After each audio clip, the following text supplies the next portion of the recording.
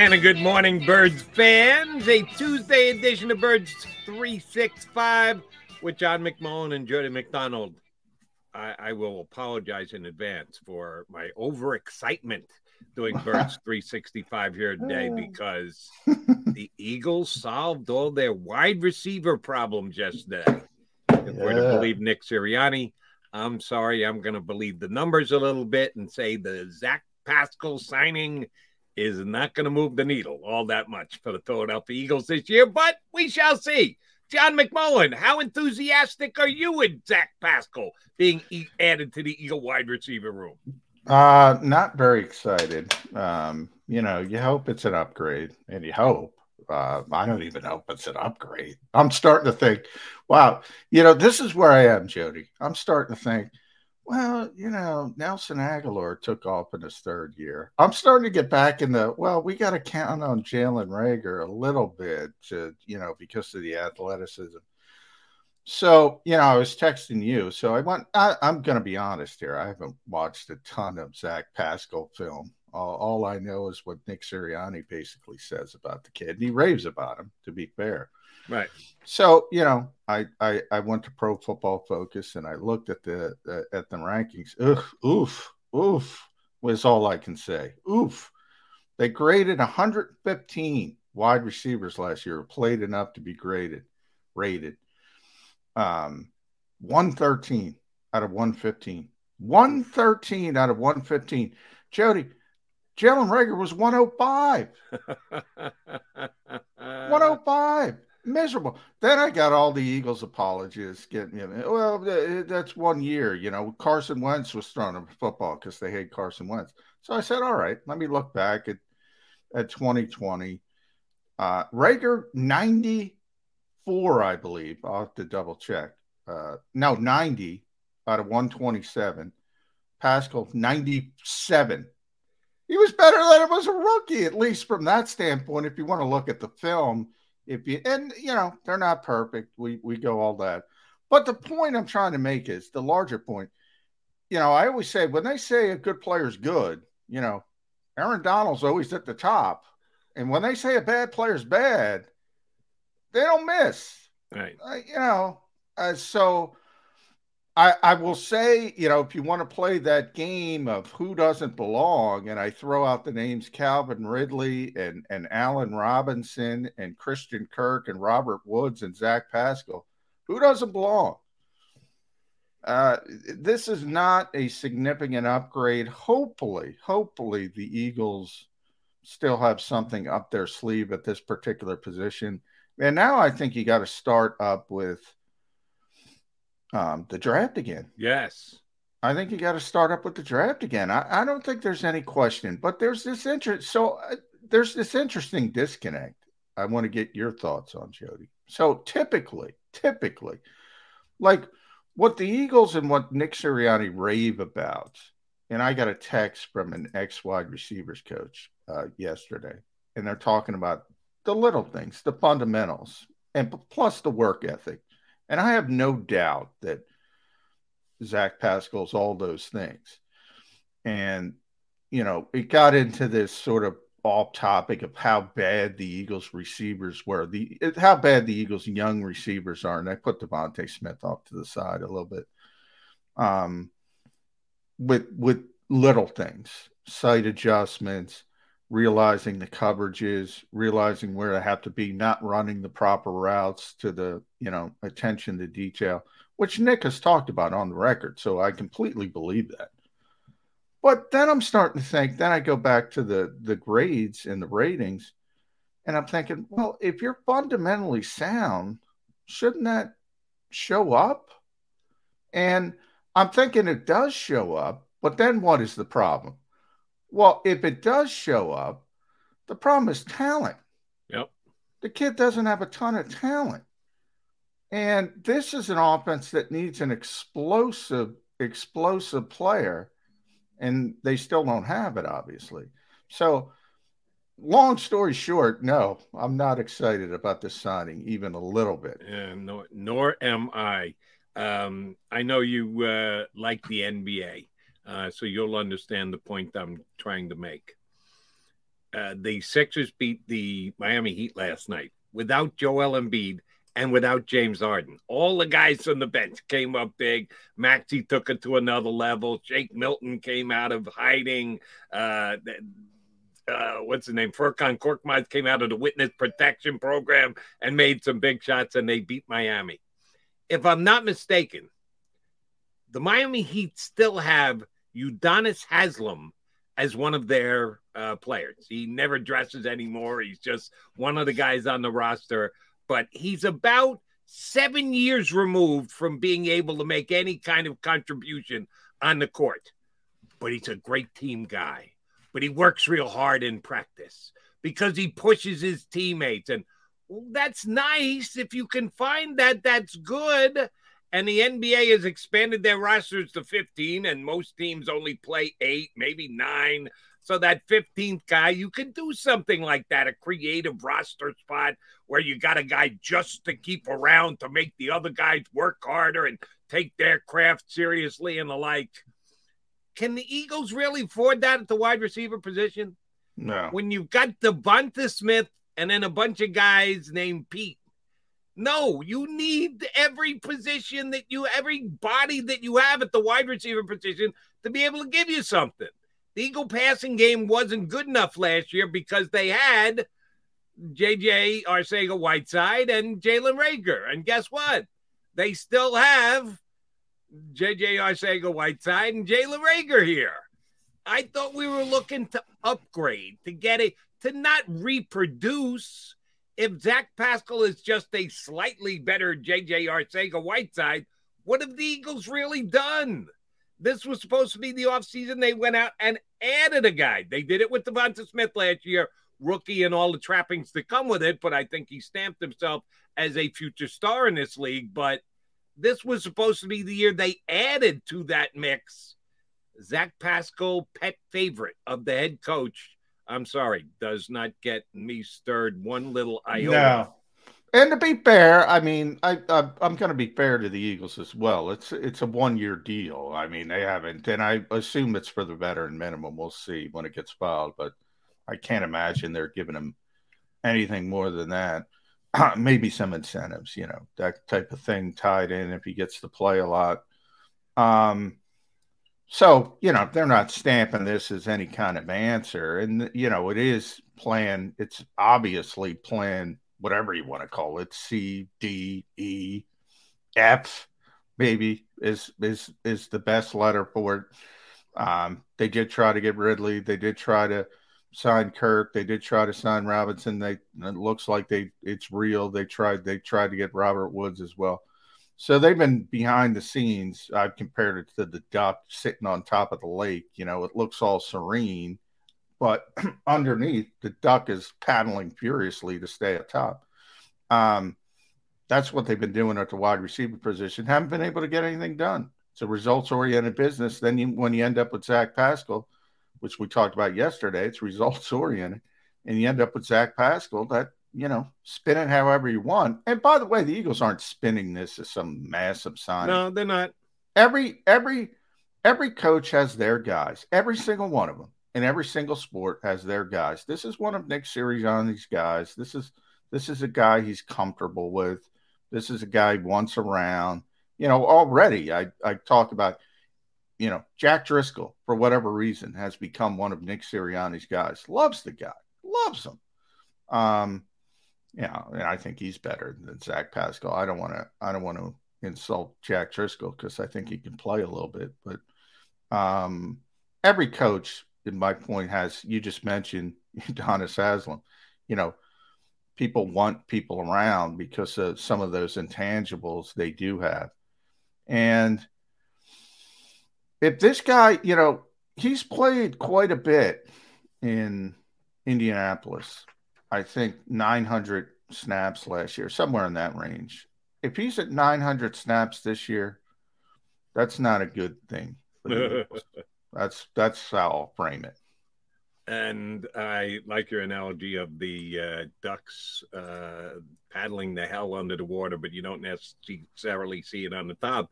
And yeah, the paddling underwater is a good thing if the duck is moving. Now, he can be moving tremendously, and you can see it above the water as well.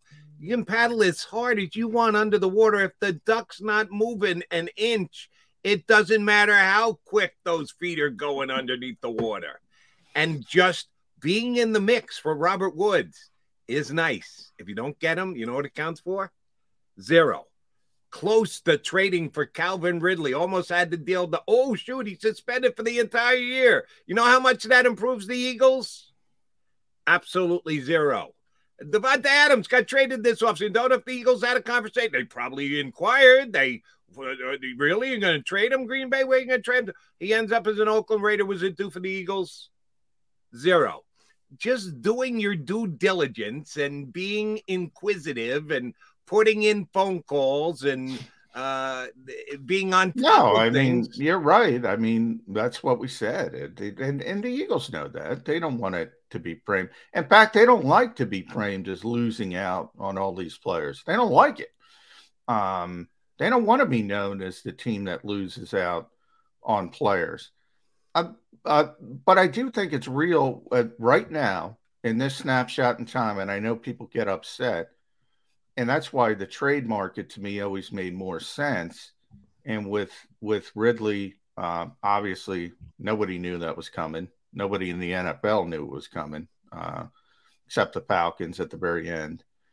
In the case of Woods, who knows? Because he's going to run first team with a not exactly a great, other than they were a number 1 seed. And, so who knows why he directed things the way he wanted to direct the things. But they have an issue right now at the receiver position when it comes to recruitment because of the way they play. And I know people say it's about Jalen. It's not about Jalen Hurts. It's about the way they play. It's about the offense they ran last year. We had Brad on yesterday, Brad Spielberger. Essentially, Jody, except for Deshaun Watson, all these contracts are 2-year deals where you can get out of it after, by the 3rd year. Occasionally with a really high-profile player, Kirk Cousins, before you get that 3rd year. But I would say well over 95% of these contracts have an out after the 2nd year. And agents are savvy enough to know if you want to be in a position to either get the rest of your deal or more likely restructure and keep pushing things off, but still getting money year to year on a year-to-year basis, you got to produce, especially if you're a high-profile free agent like Christian Kirk, Allen Robinson. You got to produce. And if you don't produce, you're done. You're done after that 2nd year, maybe even after the 1st year. It occasionally happens, not generally with that high profile, but you're done. So they're well aware that they have to be in certain situations to maximize their earning potential. I'll put it as, and that obviously helps agents as well because they make money based on what their clients get paid. So right now they have a problem at that particular position. Not every position, not an organizational problem, but right now they have a recruitment problem at that particular position, and you got to change it. And how do you change it? The only way you can change it is to get on the field and prove otherwise. I hear the point you're trying to make, but are the Eagles defined in the minds of all NFL people, most importantly, free agent wide receivers that they could have gone out and quote unquote tried to recruit, because they became a run-heavy offense for the last 60% of the season? The first 40% of the season, they were throwing the ball like most other teams in the National Football League. They came to the in-season realization, we got a really good drive blocking line, and maybe we should just try and run the ball down other teams' throats. But it wasn't like Nick Sirianni was hired and came in and kind of fumbled to his first press conference and said, we're going to run the ball down other teams' throats. I'm coming in here to redo the National Football League. We've got the best offensive line. We're going to power drive our way into the play. That wasn't the case. No. It just kind of developed organically because they needed it to. And I think behind the scenes, everybody in the NFL knows Nick wants to throw the football. But I think the point is, you make a valid point, but the point is they shipped it out of necessity because they weren't successful throwing the football as much as And they why did. weren't they successful?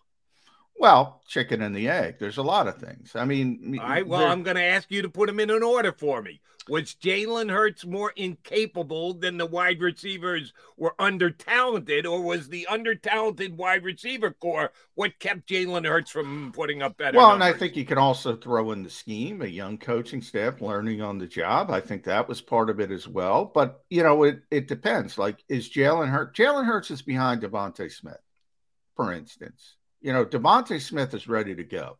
Devontae Smith is ready to put up numbers. If he had Justin Herbert, for instance, as a young quarterback, Joe Burrow, he'd be putting up just, if he stayed healthy, obviously, outrageous numbers. He's ready. Last year. He's ready to go. Now, he had 916 yards, which sounds like a lot. It's an Eagles franchise record, but that's not a lot in the modern NFL, especially for a receiver with that talent level. I mean, he could be up. Not when Ja'Marr Chase does what he does. Yeah, exactly. It makes the 900 yards kind of pale in comparison. He could be up at 13, 14, that range, and probably has the talent to do so. All the other receivers, yeah, Red Jalen's, probably getting hurt by them. Not probably, definitely.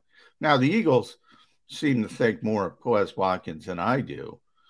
But I think part of that is because they want to pump up what they do have at the present time. Not that he's a bad player. It's just, I think he'd be fine as a number 3, and I think he'd be good as a number 4. I don't think he's a number 2 right now. And there's still room for development. He's one of those guys that's going to clean up the fundamental stuff, the technique stuff, the route running stuff, and maybe Zach Pascal can help with that kind of stuff, and maybe he's the type of player that he'll be around to help. So there's still room for improvement. But from the larger perspective, it is what it is at this point. And until you change it, and by the way, Nick wants to change it. I say all the time, Nick wants to run 11 personnel. Nick wants to have an explosive offense. Nick wants to be able to throw the football all over the field. But he does what he needs to do in order to win on a Sunday or a Saturday or a Thursday or a Monday, if you want to, they play so many days of the week.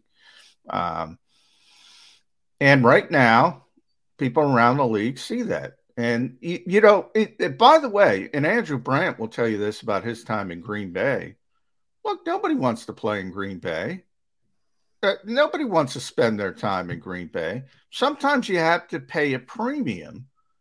So if you're going to get somebody like that, you have to overpay them to come to your organization. Different reasons, obviously, weather-wise, and people don't want to hang around. And nowadays, it's not as big as a deal because people are so rich they just leave Green Bay the minute the season's over, and they want to play there because it's a good team, good organization. But he'll talk about all the time how hard it was to get people to stick around the offseason. He was the one who created workout bonuses so people would just stick around to work out with the team. Everybody, Jacksonville. Why did Christian Kirk get that money? Because Jacksonville has this terrible reputation as an organization. So if you want to get the player, you got to overpay the player. And the Eagles are too disciplined. They're not going to do that. All right. So, is the Eagle organization considered a substandard organization that players wouldn't want to come play for? Exact opposite. Well, then again, inform me, educate me. Why is it a bad place to play? Why would they have to? It's not a bad place to play. That's what I said. There's different reasons. I use Green Bay as an example. That's the issue. I'm not asking you about Green Bay. I'm asking you about the Eagles. No, but I'm trying to compare. That's the issue Green Bay has. Jacksonville's a bad organization. They have to overpay. The Eagles have to overpay at wide receiver right now in this snapshot because of the way they play football right now. Not that they're a bad organization. For the last 10 games of last year. Well, for the last year and what people think they're going to be because of how the team is structured. I mean, again, so Jalen Hurts is scaring off wide receivers is what you're telling me. I'm saying the whole cocktail. Jalen Hurts, the way the Eagles run the offense, the way they play football, people look at it and they don't see the attempt. Again, I use DeVonta Smith as an example. DeVonta Smith, everybody knows, is an explosive player in this league. 916 yards. Again, to Eagles fans, that's great. They haven't seen that in years. To the average NFL offense, that's not great. And it's certainly not great for a player of that caliber. And he was healthy for the most part. He had the shoulder issue, but he was out there playing. It wasn't like he missed a bunch of games. So that was the ceiling. And you just brought up Ja'Marr Chase. You just, look at the ceiling of Ja'Marr Chase with Joe Burrow. Look at the ceiling of the Chargers receivers with Justin Herbert, and on and on and on. And obviously the great quarterbacks. You can look at them all, Devontae Adams, blah, blah, blah. What did Aaron Rodgers get Devontae Adams paid? Explosive offenses. And again, if you're an agent, so I'll look at this, Jody, I'll ask you this. Put on your agent's cap. You're getting your 2-3%, whatever it is these days. You're getting your 2-3% by how much money they make, not about the phony contracts that are reported on in the media when guys are spinning things. So when that third year comes around, you're going to try to put the guy in the best position to succeed so you can get your money, or not. Wouldn't you do business that way? I'll ask you. Sure, absolutely. But again, are you just telling me agents are making the decision on the fact that the Eagles ran the ball for the last 10 games rather than the first 6? I'm saying they're informing their clients that this is probably a better spot for you. Right, Allen Robinson. Here's what my question would be for Nick Sirianni then. Can he not sell that they're going to be a better passing team next year? If you're telling me that agents and players are making their decision based on basically less than a full season's action, that the Eagles became a run-heavy team last year, and that affected the wide receivers' numbers. Can Nick Sirianni not go into an agent's into a meeting with an agent and go, listen, if we got your guy, I will throw the ball more. Your guy is that good. Your guy, I'm gonna make my quarterback get him the football. We're not going to be as run heavy going forward. And between you and I had a wide receiver room that wasn't quite good enough, and that's why we need a guy like you to. He can't sway that agent by making an impassioned stance of what it's going to be. That's a very good argument, Jody. So I'll turn it around on you. Pretend I'm the agent. I gave you that argument for my client. Now, I got a meeting with the Los Angeles Rams that I got to get to. They got Matthew Stafford. They got this high-octane offense. They got Sean McVay. They also have Cooper Kupp and the former wide receiver from Chicago. They just signed. You want to go in there and be their number 3 rather than come here and be my 1A to Devonta Smith? Really? You think your numbers are going to be better out there in L.A. than here? I'm telling you, I'm going to throw the football more here than we did last year. And yeah, you're going to get more targets playing for the Philadelphia Eagles than you are the Los Angeles Rams next year, bud. Well, Allen Robinson, that's why I brought up the Rams, was in that exact situation. Allen Robinson chose the Los Angeles Rams. Now, they're also a better team. You can throw that into the mix. Obviously, they're the reigning Super Bowl champions. They do have Cooper Kupp, but, Robert Woods, when he was healthy, had no trouble getting targets. Tyler Higbee had no problem getting targets as a tight end. When Odell came in and got his feet under him, he had no problem getting targets. They were even, when everybody was hurt at the end, they were even targeting a 7th-round draft choice, Ben Skowronek, not very successfully. But he was getting some targets. In the Super Bowl, he's getting targets. He was getting some targets. Yep. I don't know. If I'm the agent, you can make your decision. I heard your argument. I've heard Sean McVay's argument. Remember, I want to touch the hem of his garment. I'm sorry, Nick. By the way, I believe you want to throw the football more.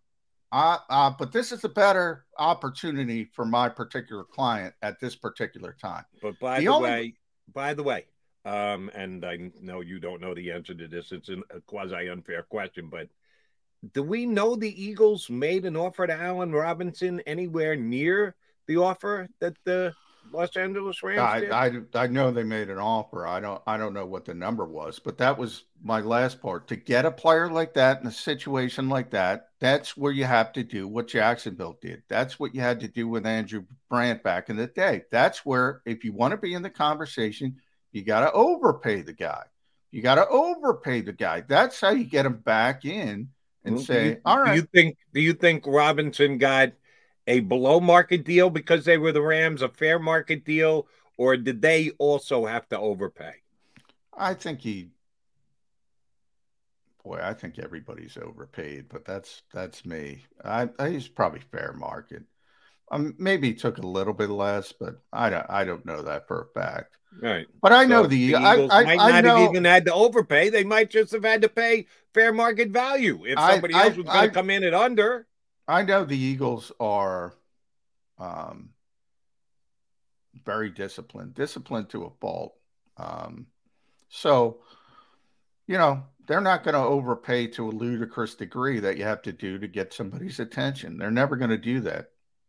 And that to me is hurting them right now at the wide receiver position.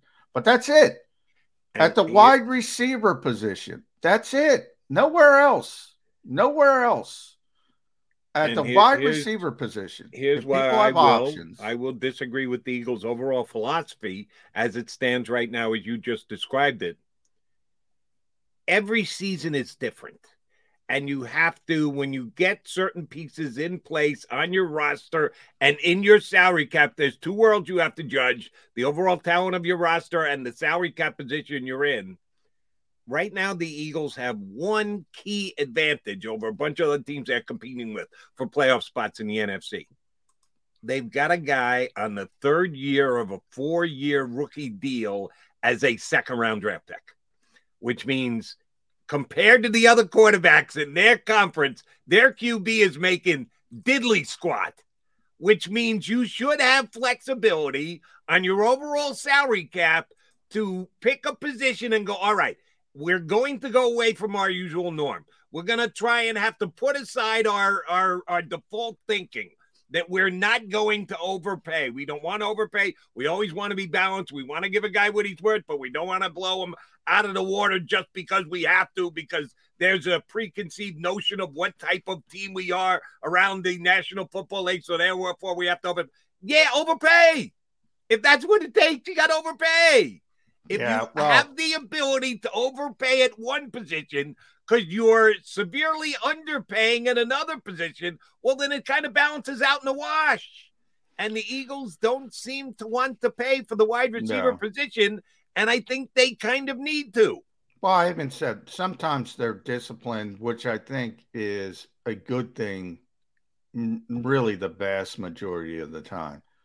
Sometimes they're disciplined to a fault. Sometimes you got to understand where you are. I always say one of the toughest things is to self-evaluate and be honest with yourself. And with the Eagles in professional sports, they got to understand where they are at the wide receiver position. But I also say this, Jody, man, I know a lot of fans like to think players look around and they say, well, and we just went through this with Deshaun Watson. Well, Cleveland has the best roster. Nobody's looking around at who has the best roster. Nobody. I go back to Aaron Rodgers. Now, Aaron Rodgers, right? He likes to tell you how smart he is. He is a smart guy. I'm not going to, for all the people that want to criticize him for other issues, he is a very smart guy, but he's not shy about it. He likes to tell you about it. Very cocky, understandably so. Think about what Aaron Rodgers got upset. The original part of why he got upset with the Green Bay Packers. Because they cut Jake Kumerow. Who? Jake Kumerow. He was upset by it. And think about Aaron Rodgers when he started talking about he wants to be involved with the decision-making on the offensive side. And he wants Randall Cobb back. Really? 157-year-old Randall Cobb, who was a good player when he was young. By the way, can we get Randall Cobb? Yeah, well. Yeah, I'll take Randall Cobb Yeah, he's now. a good player here, but not a good player there for that setup. And can you get your money? Can you get that third year? Can you get that fourth year? And then, as I said, you have agents steering you in a particular directions. They're the ones giving you the information, and they only get paid if you get that third year, the fourth. If you don't get that third year money, they don't get their third year money. They don't get their fourth year money. So they try to steer things in a certain direction. And until the Eagles prove that they can throw the ball consistently, if they want to be disciplined, and they want to be disciplined, they're going to miss out on these top tier receivers on the free agent market. Now, sometimes it's good, sometimes it's bad. I think it's good they missed out on Christian Kirk, to be honest. I think it's good. I don't think that would have worked out. Allen Robinson, I don't think it's as good. All right, so let me ask you about one guy in particular, John, because I hear the explanation you're making, and it makes a ton of sense. But there are some exceptions to the rule, and I'm going to call the Eagles on the exception to the rule.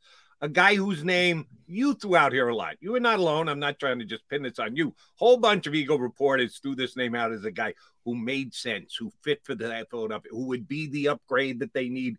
But it's not Allen Robinson, which they're going to have to overpay for. We know the Eagles don't overpay. DJ Chark. Why is DJ Chark not a Philadelphia Eagle? He signed with the Detroit Lions. And if the Eagles are an organization that wide receivers are staying away from like they've got the plague, why would anyone sign with the Detroit Lions to go catch balls from Jared Goff and that team, who is, again, if they're not looking at what the team achieved the year before, Eagles were in the playoffs, Lions are drafting number 2 in this upcoming draft. Why is DJ Chark a Detroit Lion and not a Philadelphia Eagle? Well, and I don't put him in the category because I don't think the Eagles made him an offer. So everything, do I have to restate my question? Why didn't the Eagles make DJ Chark an offer? But because my assessment is they didn't like the player. I always say everything's about evaluation. And if you're not in the mix, he got 1 year, $10 million from the Lions. I had heard, I think New England made him an offer. And there was another team.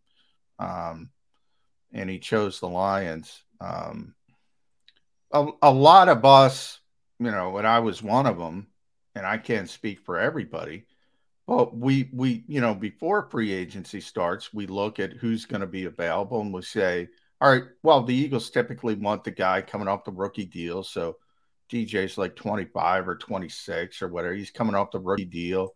He had some injuries, so he still got some upside. He had a big year. He had one big year with a bad organization and a bad situation. So you say, well, that guy would make some sense for the Eagles. I don't know if anybody, I didn't see if anybody did reported the Eagles had interest in the kid, actual interest, as was reported, with Ridley and Robinson and Kirk and now Woods. So, the better question is, why didn't they like the player? I can't answer, but that would be my answer. They just didn't like the player. Now I'd rather have DJ Chark than every Eagles receiver but Devontae Smith. Not named Devontae Smith. Yeah. But I can't tell you as to why they don't like the player, but they certainly didn't go after him. And by the way, even if they decided, all right, DJ Chark is a guy who can fit and is a guy who can help us, I don't think they'd be paying him with the discipline, with his record of coming off, I think it was a fractured ankle last year, missed most of last year, coming off the injury. I don't think they would have paid him $10 million anyway. So if it got to the money, which it never did, I think they would have been too disciplined for him as well. Right. So over disciplined, maybe. you're not doing anything for my confidence that the Eagles are going to be able to upgrade at wide receiver during this offseason unless they use one of the 3 first-round draft picks they have. And we've sat here and speculated basically since the season ended that they probably will not use all 3, that they'll trade down with 1 and get out of the first round and only make 2 picks, but add extra draft capital, or trade out and send a first-round pick this year for a future first-round pick and maybe another pick this year. We go through the scenarios where the Eagles go from 3 draft picks to 2 draft picks, and when you're down to 2, are they really going to use 1 on a wide receiver for the 3rd consecutive year?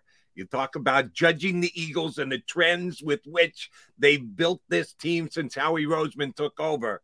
He doesn't. I don't think he liked. I think they just had too big a report on Devontae Smith that they couldn't turn away from it.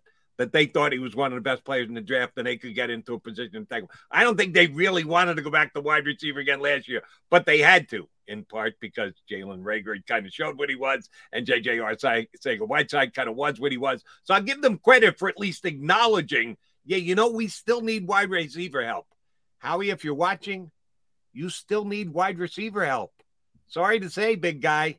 As tough as you may be in taking stands and discipline, John's favorite word, which is dead on accurate, as disciplined as you may want to be and you may want to stay, you still need help at the wide receiver position. McMullen and McDonald, your Mac Birds 365 guys coming back. Couple of other moves around the National Football League. Yeah, the quarterback carousel continues to spin, and although some people are quite happy that the Eagles are staying with Jalen Hurts, there are others that are ready to move on. Maybe some ready to move on after the way Johnny Mack told us that the reason they can't get a wide receiver is because they've got the offense they've got right now, which is led by Jalen Hurts. He's still their QB. We'll talk about the other quarterback moves in the league when we come back here on Birds 365.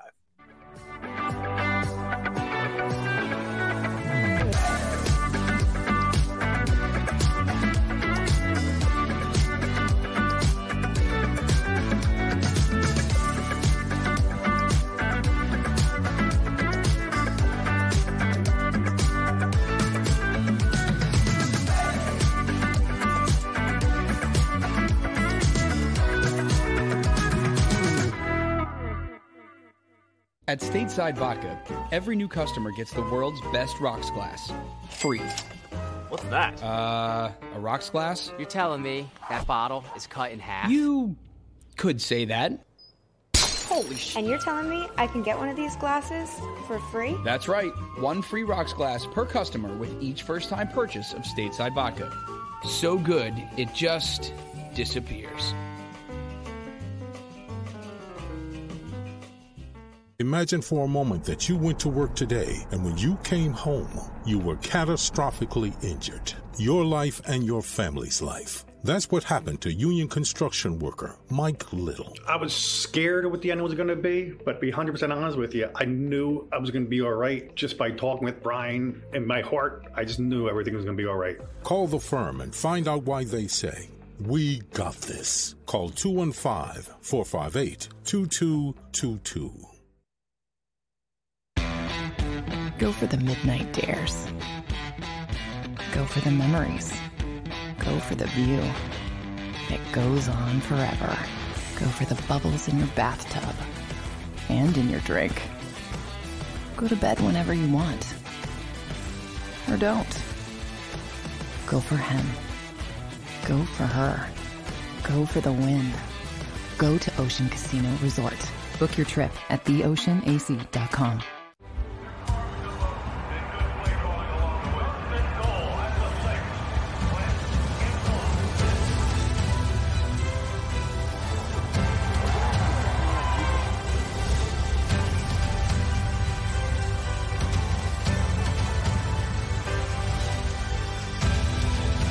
Field of life, First Trust Bank is there for you. Champions on 3. 1, 2, 3. Because Philadelphia dreams deserve a Philadelphia bank.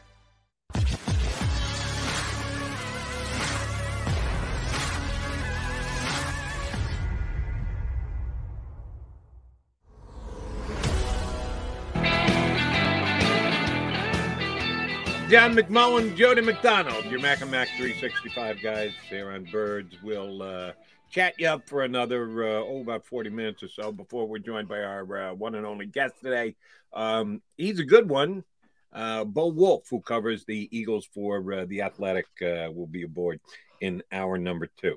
All right, Johnny, I do want to get into the quarterbacks, but I got one more question for you on the wide receivers and the perception of the Philadelphia Eagles, and that they might be at a disadvantage as compared to other teams. They're out there making bids for wide receivers. A guy who I lobbied for here on Birds and on WIP and other places where I broadcast, which I thought would have been a nice fit with the Eagles, was Wilson, the kid from Dallas, who was their wide receiver 4, who I thought if he came in here, Cedric Wilson would move right to wide receiver 2.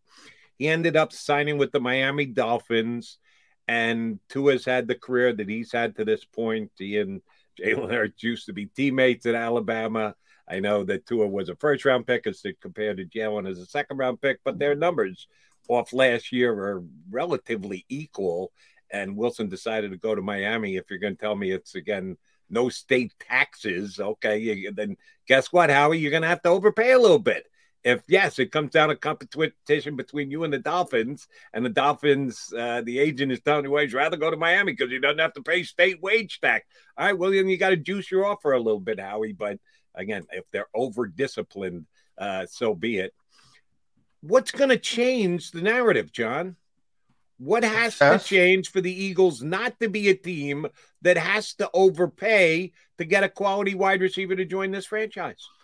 Success on the field, demonstrated performance, as coaches like to say, on the field. Prove you can get a receiver at 1,300 yards. Prove it. Show it to everybody. Show the evaluation that Jalen Hurts is still an ascending quarterback as a thrower and will have the ability. It'll change on a dime. It's not like it's a multi-year process. Have success on the field. Prove you're an explosive offense. Prove receivers can be a big part of it. And then we won't have an issue at all because they're regarded as a good organization by the vast majority of agents around this league. People are going to make a big thing out of Kenny Pickett's pro day yesterday because, the Eagles were the ones who picked up the tab at dinner for Kenny Pickett. So they're going to say, oh, the Eagles are buying Kenny Pickett dinner. They're just a first-class organization. That's how they do things. Right. That's what it means more than anything else. They're highly regarded as an organization, but that doesn't mean, again, an agent is going to steer a player or a player is going to steer himself here when he has an opportunity. And the best example of this, again, would be Allen Robinson when he has an opportunity to play in a high-octane offense with a high-volume thrower, as I call them. Just not it's that kind of stuff isn't going to resonate. Now, I will say that everybody knows Nick Sirianni wants to run a different kind of offense. So the ability to change this thing can shift really, really dramatically. But I think it's telling that plan A for the Eagles, and by the way, if it worked, none of us we wouldn't be talking about this, Jody. Plan A for the Eagles was to trade for Calvin Ridley. And if it worked, everybody would be happy, and they should be happy. But the trade of it was a key part of it because you didn't have to worry about the other stuff. Right. And that's part of the reason that they went down that route. And unfortunately, it didn't work. And then you got to try to pivot. And the pivoting hasn't worked. So, again, you're just saying the egg has to come before the chicken. They have to go out and put the numbers up to swing the opinion of agents or that overpay to a ludicrous that you could do, but they're not going to do that. So I don't, if you say, hey, Christian Kirk, Jacksonville's giving you this outrageous contract, we're going to go even higher. You could have got Christian Kirk. They're not going to do that. So, we could talk about it, but I don't think it means much because how disciplined they are. They're not going to do it.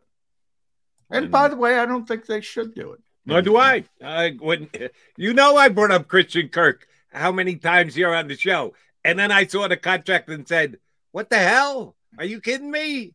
That's what Christian Kirk costs on the open market." Well, as soon as one team makes the offer and he accepts it, that's what he costs on the open market. We could all have our beliefs and our facts and our figures and our projections in place, and they go by the wayside as soon as somebody gets a deal for more than we expected. Do have one question for you on deals. You mentioned that we have not yet been able to unearth Zach Pascal's deal. You're thinking if it's the veteran minimum with incentives tied to it, that's probably the ballpark. We got to wait and see on this. Maybe the Eagles actually felt a little desperate when all these other wide receiver deals started going by them.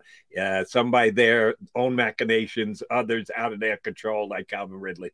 That we better get Zach Pascal. We're looking at an offer if we don't get. At least we should be able to get Zach Pascal. So we don't know what his deal is yet. We'll wait to find out. I also couldn't find what Anthony Harris's deal was. The Eagles are not obligated to come out with any of these figures for us to chew on and evaluate and the like. As you've correctly pointed out many times here on the show, the first blush that you get on a contract is usually agent released, and they want to put it out there in the best possible spin to make themselves look good. And then you find out thereafter did you and I discuss? I don't think we even discussed this yesterday. The reporting of the Juju Smith contract. I don't think we did. But the first report that came out was a $10 million contract, 1 year, over $10 million and change. And within less than 24 hours, it was re-reported as, it's a $3 million contract with over $7 million in incentives. Now, they may be very reachable incentives. He may end up making his $1 million, but what happens if he turns an ankle week 1 and can't play for 8, 9, 10 weeks? All those incentives become very tough to get, and it's now a $3 million contract instead of a 10. So you have to take all these reported contracts with a grain of salt. But the last 2 players that the Eagles acquired, we do not know what their contract numbers are. What do you think that means? It doesn't mean much. It takes a while to file things with the union, and when they process it, and that's when you get the full deal. For instance, to give a perfect example of this, Hassan Reddick's contract, the first time I saw the actual details to that were today, this morning. So that's kind of the timing of this stuff. It takes a little bit of a while to get the intricacies of these deals. And Reddick's probably a great example because, now I forget what it was reported as, 5 years, whatever. 3, right? 3 years. Yeah. Sorry. 3 years. It's actually a 6-year deal. So vice versa. It's a 6-year. The voidable years on the back end? 3 voidable years. So it's a 6-year deal, but really it's a 2-year deal, like everything else. The cap hits in 2022 is $4 million, right? Great. 2023, $6.8 million. 2024, $20.5 million. That's never happening. Yeah. He is never getting to the third year of that contract. It's either renegotiated or released. Yeah, exactly. And that's what I'm trying to say. Essentially, unless you're Deshaun Watson, Kirk Cousins had the 3-year guaranteed contract back a few years ago, fully guaranteed. Unless you're a quarterback, very few players get that 3rd year. They're really 2-year deals, and then we'll talk about it. And if you succeed in those first 2 years, like Hassan Reddick, and he performs, the Eagles will keep him, but they're redoing the deal. They got to redo the deal. Yeah, they're redoing the deal. So you have to perform to get that third year, and then you can, if you perform, you'll probably get a year tacked on as well, and it'll keep rolling over and rolling over. So it's not like you can't get there, but 90+% of these deals, and probably higher number than that, are the team has an out after that second year. In the case with Hassan Reddick, $4 million cap number. That's pretty good. Yeah, for year 1 and year 2, that's a very reasonable deal. So they got to figure out. And then what we don't want to look at, but we need to look at is dead cap hits, because that's, if they move away from Hassan Reddick, they can't come to an agreement on a renegotiated deal after 2 years and they have to release him. Well, then that's a big time cap hit, dead cap hit that you have to take. It's really weird what the Eagles ended up doing last week, because they take a huge dead cap hit with Fletcher Cox and then bring Fletcher Cox back. So that ends up being something that Howie Roseman has got to work around in putting a cap year together. It gets both confusing and difficult. And I think our guy, Brad Spielberger, was on with us yesterday, did a pretty good job of laying it out there for us. Anthony Harris, that also, I've looked around. I can't find it anywhere as to what his one-year deal is. You think he's going to be making the same as he made last year, more than he made last year? Because the Eagles right now are very short-handed, and that's what scares me a little bit about this Zach Pascal thing. I'm going to say it's going to be more than the veteran minimum in just his base salary. And then I'm with you. I think there'll be incentive to probably raise it up. I'm thinking the Eagles could be worried that we can't get left with nothing, and that's why they got Anthony Harris done now. And to get him done, maybe they had to pay him more than they did last year. More or less same Anthony Harris when the details come out, this upcoming contract as compared to last year's. Boy, I think he got $4 million last year. I think it was a 1 year, $4 million deal. Yeah. I think he's going to get less than that with the opportunity to make the same, essentially. I don't think there was a big market for him. And the one thing I've talked about, the one thing the Eagles are really good at is valuation, not evaluation, valuation. They know what everybody's worth in the market they have, and they do a really, really good job with that. So I'm gonna say he's making less with the opportunity to make the same as what he did last year. Would be my guess. But I'll revisit something you said in the first hour of the show. Sometimes they're disciplined to a fault. Oh, yeah. No question. That valuation that you just described is good. And a lot of times it helps the Eagles. 2 deals that have come down here in the last couple of weeks, last week, getting Fletcher Cox done at less than he was scheduled to make this year, creating more cap flexibility. That's valuation. That's good.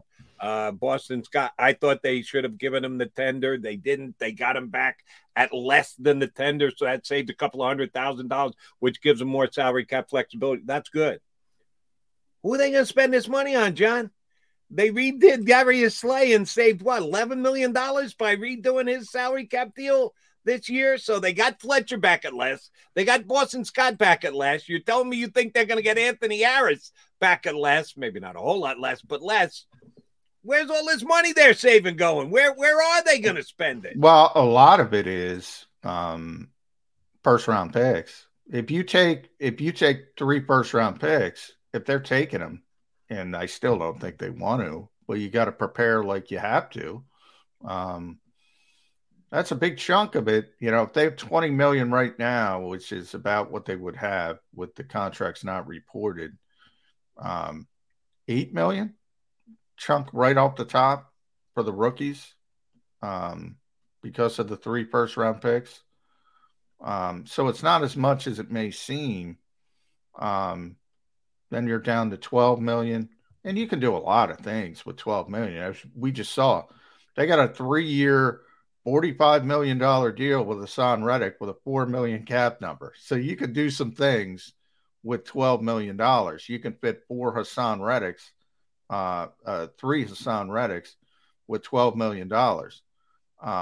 So you could do some different things. And look, we always go back to 2017 because that was the successful year. And you look at the timing on the calendar and the second wave of free agency, and they're going to make some signings and probably signings that make some people happy on more cost-effective deals.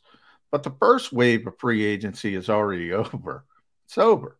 So if you guys out there, Honey Badger would be number one, I would think, for Eagles fans. Eyeballs popping out. Do you really think they have any kind of chance to get Honey Badger? I don't know if they want him. I haven't heard that they want him. He's a lot of, he's played a lot of football. I don't think he's 30 yet. I think he's 29, but he has played a lot of football, a lot of injuries, and more than one scout says he doesn't have the wheels he once had. That's just not the type of player. They want ascending. They don't want descending. I could be wrong. If the market comes down and they can get him on a 1-year deal, I think that changes the conversation. I think they might think about that. And the longer it waits, and I got to bring up your worst nightmare, Jody McDonald. Can I bring that up? The more Derek Barnett is out there, feel free. The more Derek Barnett is out there, the more tells you there's no market. There and is if they no can market. Get him back, and there's no market in Philadelphia either. If they can get him back on a 1-year deal for $5-6 million, don't slam that door shut. No, I know a lot of people, one including my partner, who I'm looking at right now, who told me Derek Barnett is going to get paid. Quote unquote, John McMullen, Derek Barnett is going to get paid. How's that working out for you and Derek Barnett to this point? I'm not the only one. I didn't say you were the only one. I said many people, including my partner, John McMullen. I thought he'd get, we do, Spotrac and Over the Cap, they do valuations. Most had, and I'll be honest, I'd lean on them. Most, because they do the research. I don't have time to look at the league, and they look at the trends. And most had him getting about $8 to $9 million a year, 3-year deal. Hasn't worked out. I'll go back to Alshon Jeffrey. Most people had Alshon Jeffrey at the time getting $17 million a year. $17 million a year was the valuation on Alshon Jeffrey at the time the Eagles signed him. He took a 1-year prove-it deal because the market wasn't there. I think it was maybe $9 million. I have to look it up. But I'm sorry to interrupt. Sometimes the market doesn't develop. And all of a sudden, you got to readjust and say, all right, let me find some place where I can get a 1-year deal, get back to the market, play well, get back to the market as quickly as possible. That's what happened. Alshon got his extension here. Right. I was going to say, great valuation of the Eagles on the 1-year deal. But then when you turn around and give them the multi-year, that many $1 million deal thereafter, it kind of wipes away the great valuation of the 1-year deal, does it not? Yeah. But the market, you never know, man, with these markets. I mean, certain guys, it shocks you how many teams are interested, and other guys, nobody's interested, and they come down. And it's always something like we only have, even in the media, we only have certain information. Like there's a lot of information we don't have. It's best identified in the draft, where there's always these guys like, last year was the kid from Notre Dame, the linebacker, Jeremiah Owusu-Koramoah, who's a hell of a player. Yeah, hell of a player. He should have been a first-round pick. And we all had him, top 15, and this kid is tremendous, and this kid can play. And all of a sudden he starts falling and starts falling and starts falling. And Cleveland gets a heck of a player in the second round. We're like, well, what the hell happened to JOK? Turns out he had some kind of heart thing, and people were worried about it. A lot of teams were worried about it, weren't willing to take the risk in the first round. We don't have that information, so there's no stinking way we can predict JOK is going to fall to the second round. Same, with Alshon, it was really the PED suspension more than anything else. For the ones who work hard to ensure their crew can always go the extra mile, and the ones who get in early so everyone can go home on time, there's Grainger, offering professional-grade supplies backed by product experts so you can quickly and easily find what you need. Plus, you can count on access to a committed team ready to go the extra mile for you. Call, click Grainger.com, or just stop by. Grainger, for the ones who get it done.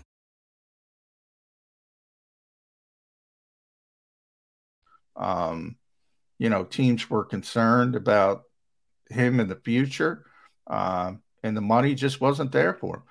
There's always reasons for these types of things, but my point of bringing up the worst nightmare, the longer Derek Barnett stays out there, the more likely he's coming back. Here's the reason why Derek Barnett is not coming back to the Philadelphia Eagles and not getting a multi-year deal with anybody else. If you're a defensive end, standard defensive end, your 4-3 defensive end, not a edge rushing fourth outside linebacker defensive end, an edge player. He's a defensive end. If you're not well above average in one of the two facets of the game, either getting to the quarterback and getting sacks and or ability to stop the run. If you're not a well above average in either one, and oh, by the way, my evaluation of Derek Barnett is he's not well above average in either two facets of that game, well, then you're a situational substitution guy. And if you're a situational substitution guy, you're not a multi-year contract guy. Yeah, but I'm not talking about a multi-year contract now. I said, if the longer he starts on the market, you're right. The longer he stays on the market, the more likely he is to come back on a 1-year deal for $5-6 million, which is exactly what you said. That's what a rotational guy gets paid. That's my point. The more he's out there and he's not getting the 3-year deal for $27 million, which was the valuation, if he's not getting that deal, the more he's out there, the more likely it's coming down. The more likely he's going to sign a 1-year deal. Now, he'll probably want to go for $8-9 million. But if it keeps coming down, 6, 5, the Eagles will be in. They'll look at that and say, wow, that's a pretty good value. The reason why you might be onto something is, this is one of my concerns with the Philadelphia Eagles as of right now, raised up a couple levels because of yesterday's signing. Familiarity seems to count for a lot. Oh, it does. And it does. That you talk about to a fault, the fact that they're disciplined to a fault. I think they could be familiarity based to a fault. If the coaches know you, if the coaches work with you before, if they've got a better understanding of you because they coach you rather than – that's what I'm getting at. That's why Zach Pascal is here. There's no way you could look at what Zach Pascal has done in his NFL career and go, ooh, we got to get him for our team. No, he's here for one reason and one reason only. The coach loves him because he worked hard in practice for him in Indianapolis. I want players who put up numbers. I want players who get it done on Sunday. I don't want players who are good guys around the locker room and work hard and have a dog mentality. Give me guys who produce. Dog mentality. Give me numbers getters, not getters. I'm just putting it out to warn you, Jody, because the longer he stays out there, the more likely it becomes. And I guess there's a number that it could come down to that I would go, all right, you know what the hell? I'd take him back just because somebody's got to play these reps. You got to have somebody play him. And if he's coming on the cheap, the quote unquote acceptable number, believable number for Derek Barnett was going to be multi-year over $8 million. He gets down to 3. Okay, yeah, I'll take him again. As much as I'm an anti-Derek Barnett guy, that's below going rate. And if you can get a player below going rate with some familiarity to the coaches, okay, fine. But I was one of those guys who said, no. Multi-year? above $8 or $9 million, Derek Barnett, not for me. I wouldn't sign that kind of contract with him. And yeah, a lot of it obviously has to do, and yeah, here comes the Hassan Reddick deal. With the position, edge rushers just get paid in this league, and that's why you do the research, and that's why those guys do it the way they do it, and they look at previous years and they say, okay, this is what this edge rusher got. But sometimes you overevaluate the player, and everybody in the league says something. It might be something as simple as the penalties. The perception becomes reality.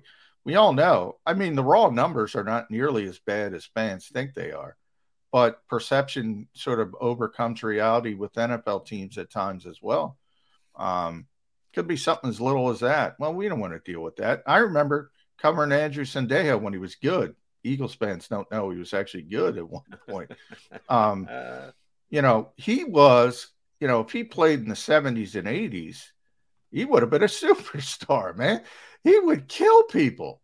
He would just kill people. But you're not allowed to do that now. And when you're getting 15-yard flags every other game, it takes a big bite out of your effectiveness, because then you start getting suspensions. I talked to John Runyon about Andrew specifically, and I always found it ironic because John Runyon, let's be honest, was a dirty player, man. He was a dirty player, and it's amazing the job he has now. And yeah, they have completely morphed the game, and it's just a different generation. And he would have been more valued if he was born in a different time. But there's little things. And in the case of Derek Barnett, maybe the penalties really had an effect. I think they did. And 46 tackles, I'm sorry, for a guy who's taking the great majority of the snaps. What do you think the percentage of snaps played was for Derek Barnett this year? I know it's a situational substitution position, so nobody's going to play 100 snaps, but he was, I got to believe, north of 75%, wasn't he? Yeah, he played a lot. I'm trying to remember if he was hurt at all. It all kind of goes together. Derek's missed a lot of time over the years with various injuries. That's another part of it, by the way. That's probably a bigger part of it. He's had a really big problem with injuries over the years and not being able to stay on the field. Best ability is availability, as Chip Kelly used to love to say, and that's a big part of it. He stayed relatively healthy last year. I know he played more than Sweat. So I'm trying to think. Brandon got hurt. So yeah, he played the most out of any Eagles defensive end. And 46 tackles does not jump off the page for me. 2 sacks jumps off the page for me more than 46 tackles. So I think the numbers kind of say he's a 1-year guy at best. All right, he's John McMullen. I'm Jody McDonald. Take a time out. Come back. We still haven't talked about Matt Ryan to the Colts and Jameis Winston back to the Saints. The quarterback carousel continues to spin in the NFL without the Eagles being involved on any of it. We do have Bo Wolf joining us shortly as well here on Birds 365.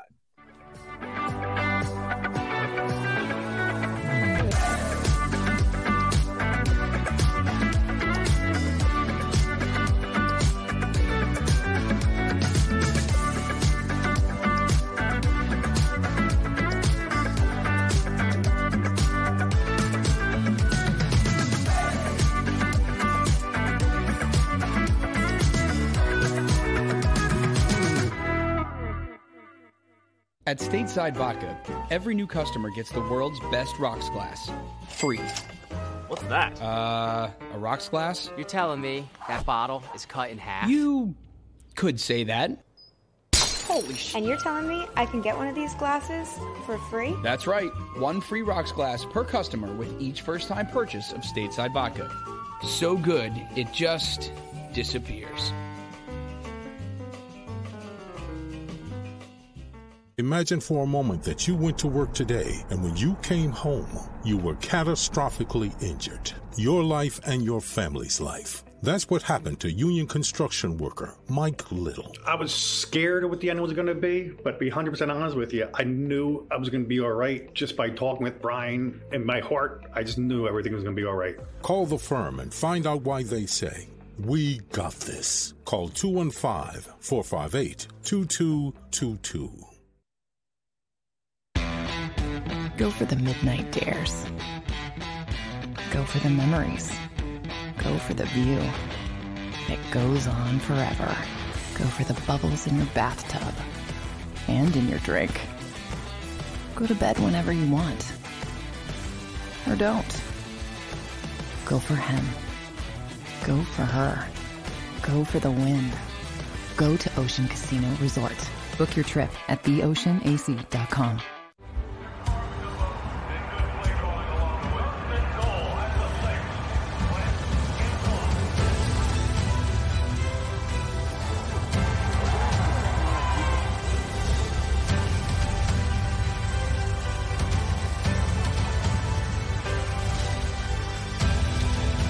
Field of life, First Trust Bank is there for you. Champions on three. 1, 2, 3. Because Philadelphia dreams deserve a Philadelphia bank.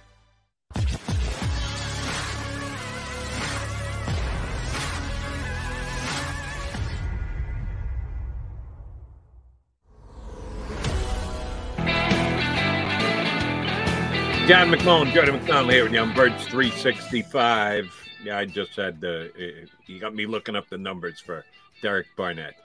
Do you realize that Hassan Reddick has more sacks in the last 2 years than Derek Barnett has in his 5 years combined in the National Football League? Yeah, he's not a finisher. That's my, I've said for years, the Eagles, they haven't had finishers. They haven't had finishers for a long time. You got to go back to Connor Barwin.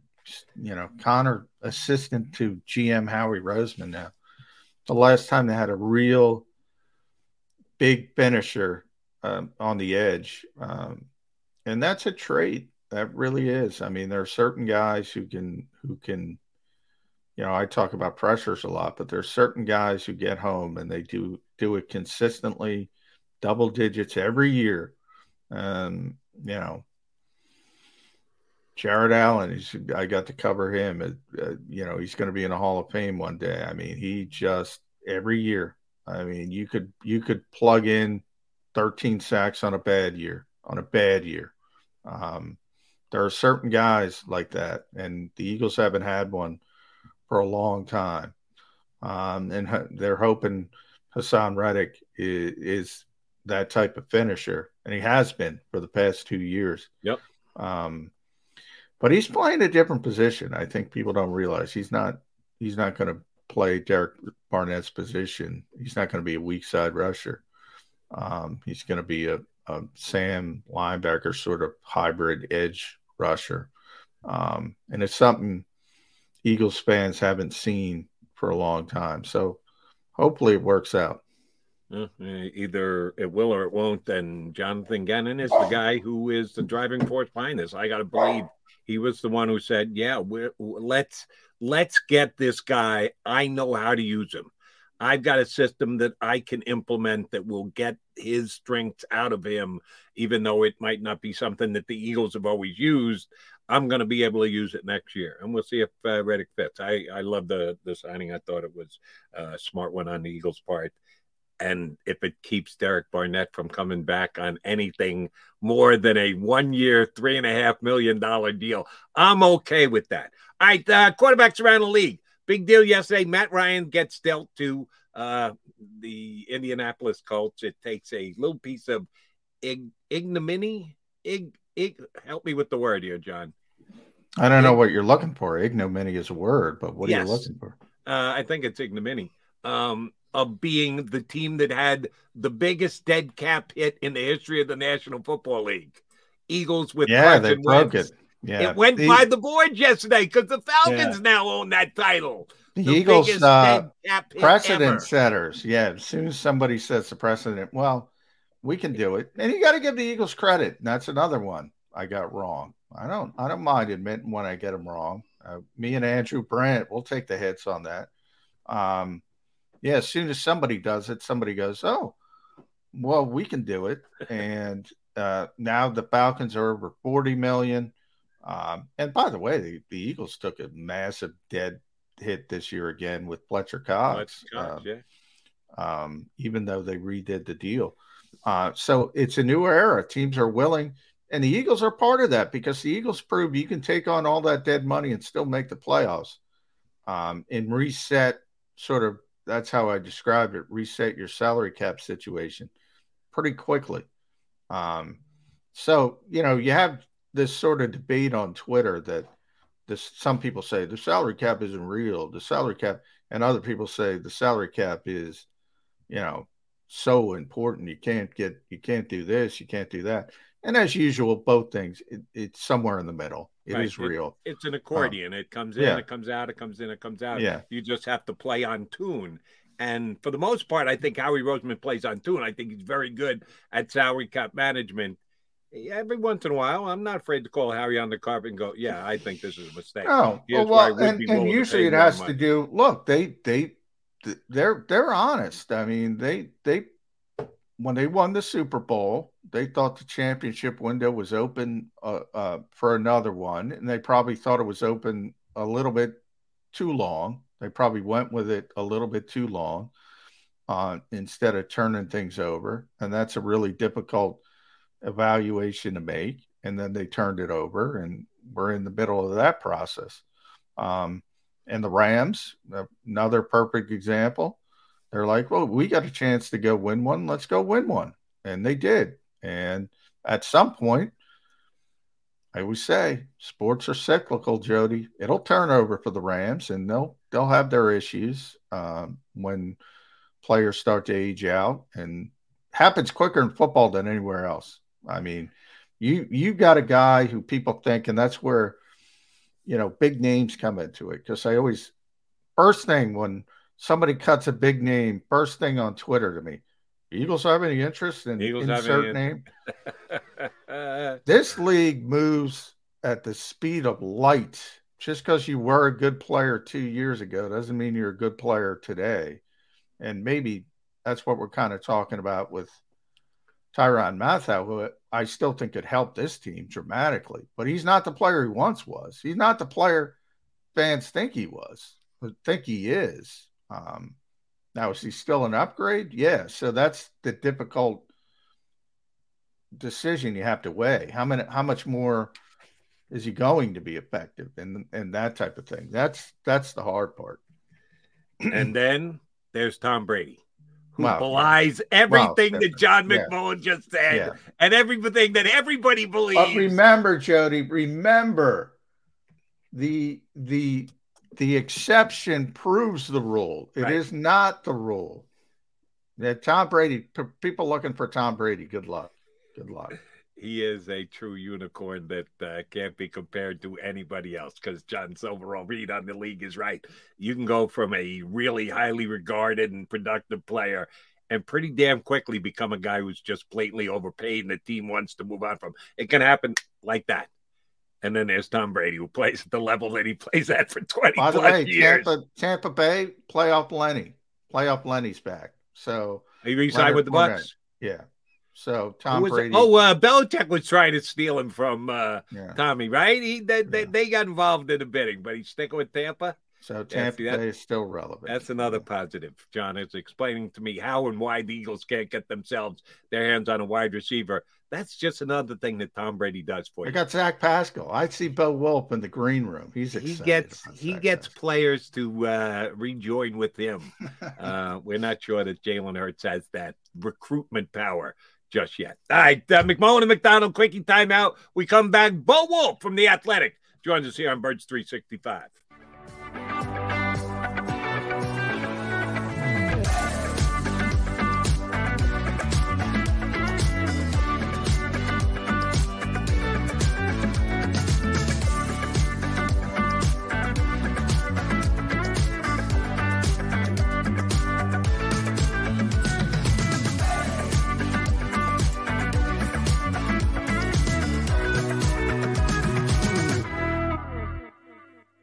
At Stateside Vodka, every new customer gets the world's best rocks glass. Free. What's that? A rocks glass? You're telling me that bottle is cut in half? You could say that. Holy shit. And you're telling me I can get one of these glasses for free? That's right. One free rocks glass per customer with each first-time purchase of Stateside Vodka. So good, it just disappears.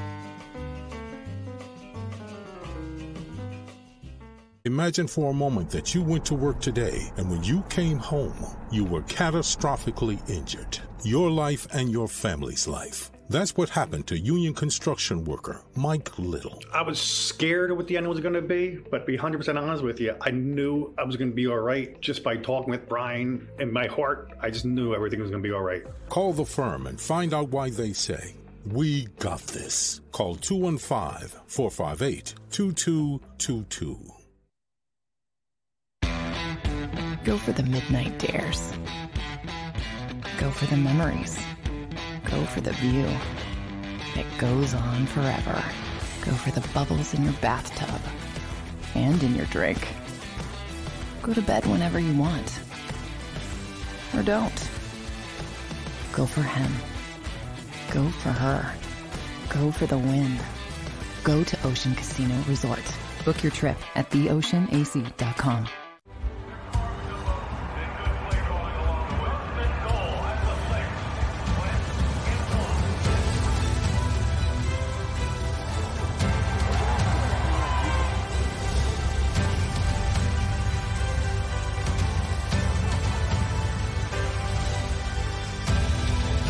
Field of life, First Trust Bank is there for you. 1, 2, 3. Because Philadelphia dreams deserve a Philadelphia bank.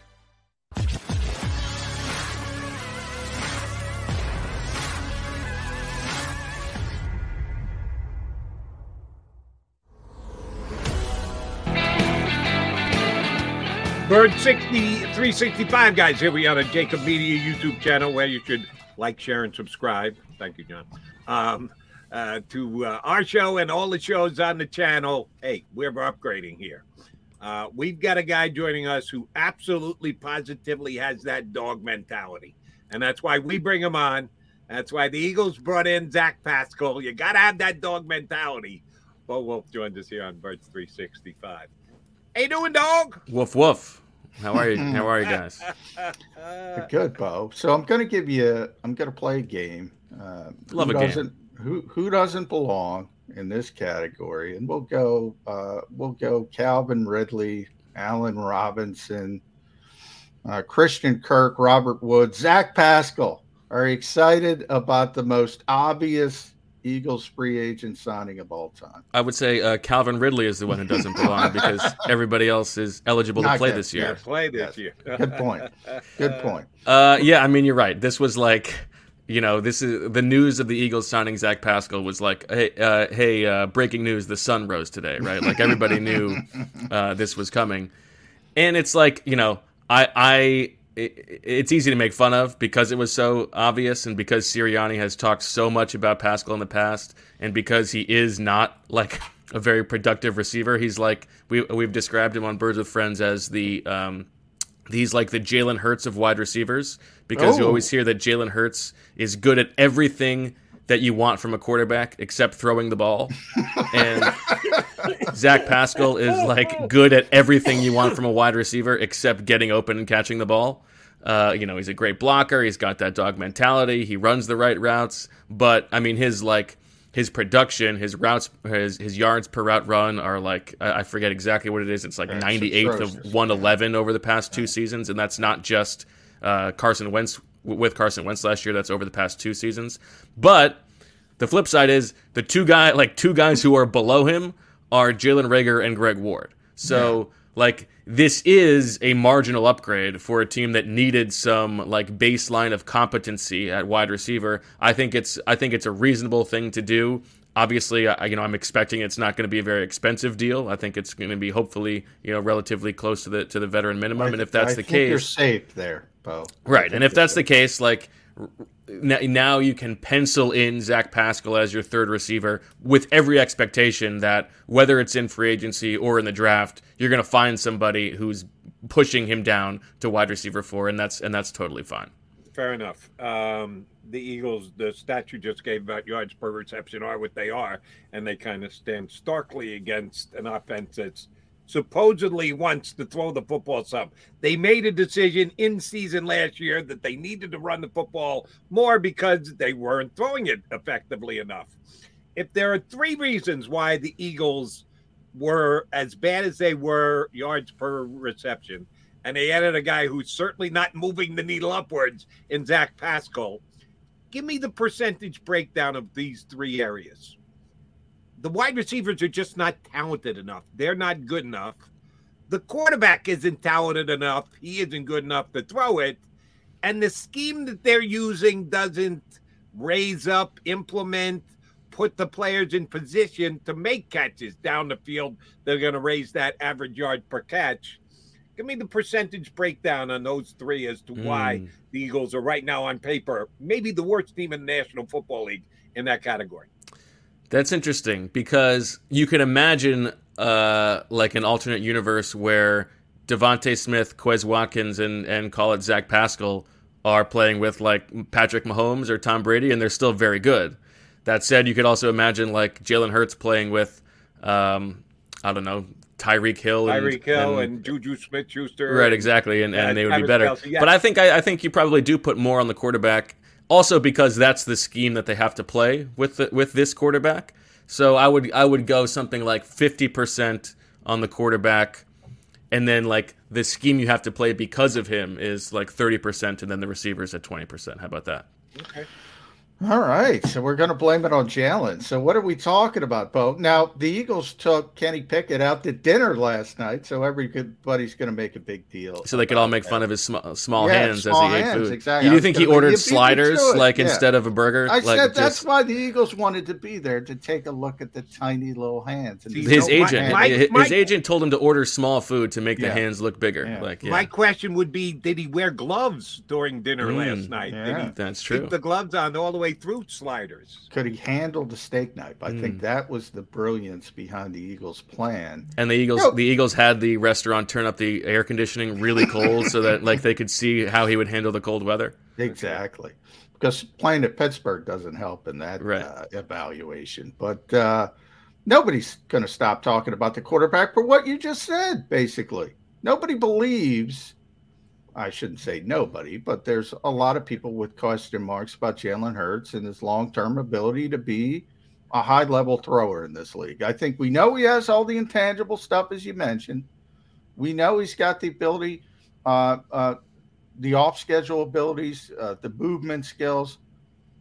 But Nick Sirianni's gone on record with this, Bo. His 4 sort of things he evaluates quarterbacks for. And number 1 and number 2, and he mentions they're way ahead of number 3 and number 4, which are those movement skills and arm strength, are accuracy, number 1, and decision making, or vice versa. I forget. But those are the key things. And when you talk about what Jody just said about the receivers and their ineffectiveness, and you're putting most of it on the quarterback, I mean, where are we with this? Are we in quarterback purgatory? Well, I think there's a distinction because I think there are other ways to win, right? I mean, we saw it last year. I think it's probably folly to expect that Jalen Hurts can take a leap to be one of the 10 best passers in the league. But I think you can still have a top 10 offense. The Eagles had a top 10 offense last season with Jalen Hurts. If you're willing to believe that you can sustainably succeed by building around the running game and what he brings to the table, helping the running game, and I think that's fine. You know, there's some debate as to whether that will work in the playoffs down the stretch, but we saw last season that it can work. So I don't think that there is a rush to replace Jalen Hurts at this point. I think it's fine to give him another year and see if he is able to take some kind of leap, and if he can be like a top 15 passer while also bringing to the table the stuff that he does with his legs, maybe that's a recipe for sustained success. That said, I mean, watch what they do and not what they say. You know, the Eagles have publicly committed to Jalen Hurts so much, but we also know that they have explored the avenues of potentially trading for Deshaun Watson and Russell Wilson. They looked into both of those things. They're looking into this quarterback class. You mentioned Kenny Pickett. I wouldn't be surprised if they add somebody, because their quest and Howie Roseman's quest is to find a franchise quarterback. And what he has done this offseason tells me that they don't believe that Jalen Hurts is that guy. Well, I'm really not trying to pile on with Jalen Hurts, but I want to get your take on this. John has attempted to convince me for the last couple of days that Deshaun Watson isn't here because he has a good relationship with Jalen Hurts, and he didn't want any part of Philadelphia because he didn't want to come in and step on Jalen Hurts' toes. Is that something Eagle fans will be complaining about? They complain enough about Jalen Hurts as it is. If he's the guy who kept them from getting Deshaun Watson, is that only going to make it tougher to be the quarterback of the Philadelphia Eagles for Jalen Hurts in this town? Well, if that's the case, then I'm going to write Jalen Hurts a thank you note, because I'm very happy that Deshaun Watson is not in Philadelphia. But I don't know if that is the reason. I haven't done the reporting on that. I've heard those rumors as well. But I think that, like, if from an Eagles perspective, I would imagine that Jeffrey Lurie is a little bit frustrated that these two quarterbacks now have both viewed Philadelphia as not a destination worth even considering from what we understand. So, I think Jeffrey Lurie wants to think of the Eagles as a premier franchise, and to be sort of cast aside without really much of a consideration by both of those guys, and also to have not been able to land a few of the bigger ticket free agents they've pursued, I think probably stings their ego a little bit. Yeah, you're right with the wide receivers as well. And with Deshaun, I just want to clarify that it was, if there weren't other options, he would have considered the Eagles. But once there were no criminal charges were taken off the table, you had this explosion of interest, and he has a good relationship with Jalen Hurts. And by the way, Bo, if the Eagles were allowed to bid, Jeffrey Lurie wasn't going to that contract anyway. So even if they got to that table, I don't think he would have been the first 5-year fully guaranteed guy, although he did take on the biggest dead money cap hit. The Eagles finally lost that to Matt Ryan yesterday, but so you never know. Yeah, I feel like once you cross the threshold of pursuing Deshaun Watson at all, I'm not willing to give you any kind of benefit of the doubt. So you think he would have went that high if need be? I don't know. I don't know. But once you like dip your toe in that waters, you're probably willing to go all the way to dive all the way in, right? It's not like like if you're willing to go after this guy who still has 22 civil suits against him, and is like credibly at best like not a great guy. I mean, just to be fair. It's a good way to describe it. I'm trying to be as for you suggesting that you can't be partially pregnant, you either got to be in or you're out. Yeah. I think so. Like I don't think you can. I don't think you can be like Deshaun Watson curious. I feel like once you've crossed that threshold, you want to make the move. Well, sometimes it's better to be lucky than good. And if the Eagles couldn't get at the bargaining table, which is evident, he wouldn't waive his no trade clause. That maybe turns out to be a good thing for the Eagles. But I do want to talk about the receivers, because there is that narrative that receivers don't want to come here. And I think you're right. The Eagles certainly don't want to be looked upon as an organization where people don't want to come to. And I think by and large, that's not the case. I think right now at the receiver position, it is the case. You look at Devontae Smith, sets an Eagles record, certainly great for this organization, whatever it was, 916 yards. Let's be honest. If he's with Joe Burrow or Justin Herbert, he's up at 1,300, 1,400 yards if he can stay healthy. Our teams, our agents, our players just looking at the Eagles right now and saying, well, at this particular position, and more agents, obviously, are they just steering people in other directions? Because ultimately, if you're a receiver in this league, you need traffic to have success and make big money.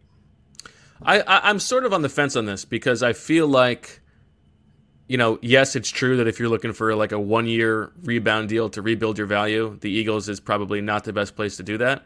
However, like they're also going to sign for whatever the top offer is. So maybe it's the case that like if the offers are equal, you probably choose to play for the Rams over the Eagles for sure. But Like if the Eagles were willing to pay an extra $1.5 million to Allen Robinson, would he have signed with the Eagles? I don't know. Probably, right? I mean, I wouldn't imagine that they're in the business of leaving money on the table. Maybe Allen Robinson is not the best example because he's played with such bad quarterbacks his whole career that maybe he was desperate to play with a good quarterback. Yeah. But, DJ Chark signing a 1-year, $10 million deal with the Lions, is Jared Goff much better than the Eagles? That tells me the Eagles weren't very interested in him. Yeah, I went there with DJ Chark earlier, so you and I are seeing that exactly the same. All right, one of my favorite times here on the show, Jody Mack hypothetical question. And there are always layers to it, so I'll lay it out for you, Mr. Wolf. When the Philadelphia Eagles get to the draft some 5 weeks and change from now, when they're on the clock, be it either 15, 16, 19, you can either pick or choose for me how many picks they're going to make. If you say, that's Jody, no way they're taking all 3. They're going to trade one into next year. They're going to trade one out of the first round. You can lay it out any way that you want, and there will be a player on the board that is worthy of that level pick at every position. Let's say they take 2. What 2 positions will the Eagles fill? If there is, and this is, yes, very, very already defined question. There's a safety that merits being taken as a safety. There's a wide receiver there. There's a linebacker there. There's a defensive end. There's a defensive tackle, offensive line. Whatever position you want, there's a guy that you're not reaching for to get. By the time we get to the draft, what 2 positions will the Eagles fill? Well, I think that you guys have experienced enough Howie Roseman drafts to know what he prioritizes. And so my answer to that is defensive end and defensive tackle. I think all things equal, he's adding to that defensive line. That's how he wants to build this thing. Safety would be nice, but I don't think the Eagles fully trust their ability to evaluate that position in the draft. Maybe the first round's a little different because it's a higher caliber prospect. Corner, to me, is a possibility. I think that, if there was a corner who was graded slightly higher, they would be willing to do it. But all things being equal, I think that we know the positions that they value are defensive line. And so, to me, you're looking at defensive end, defensive tackle.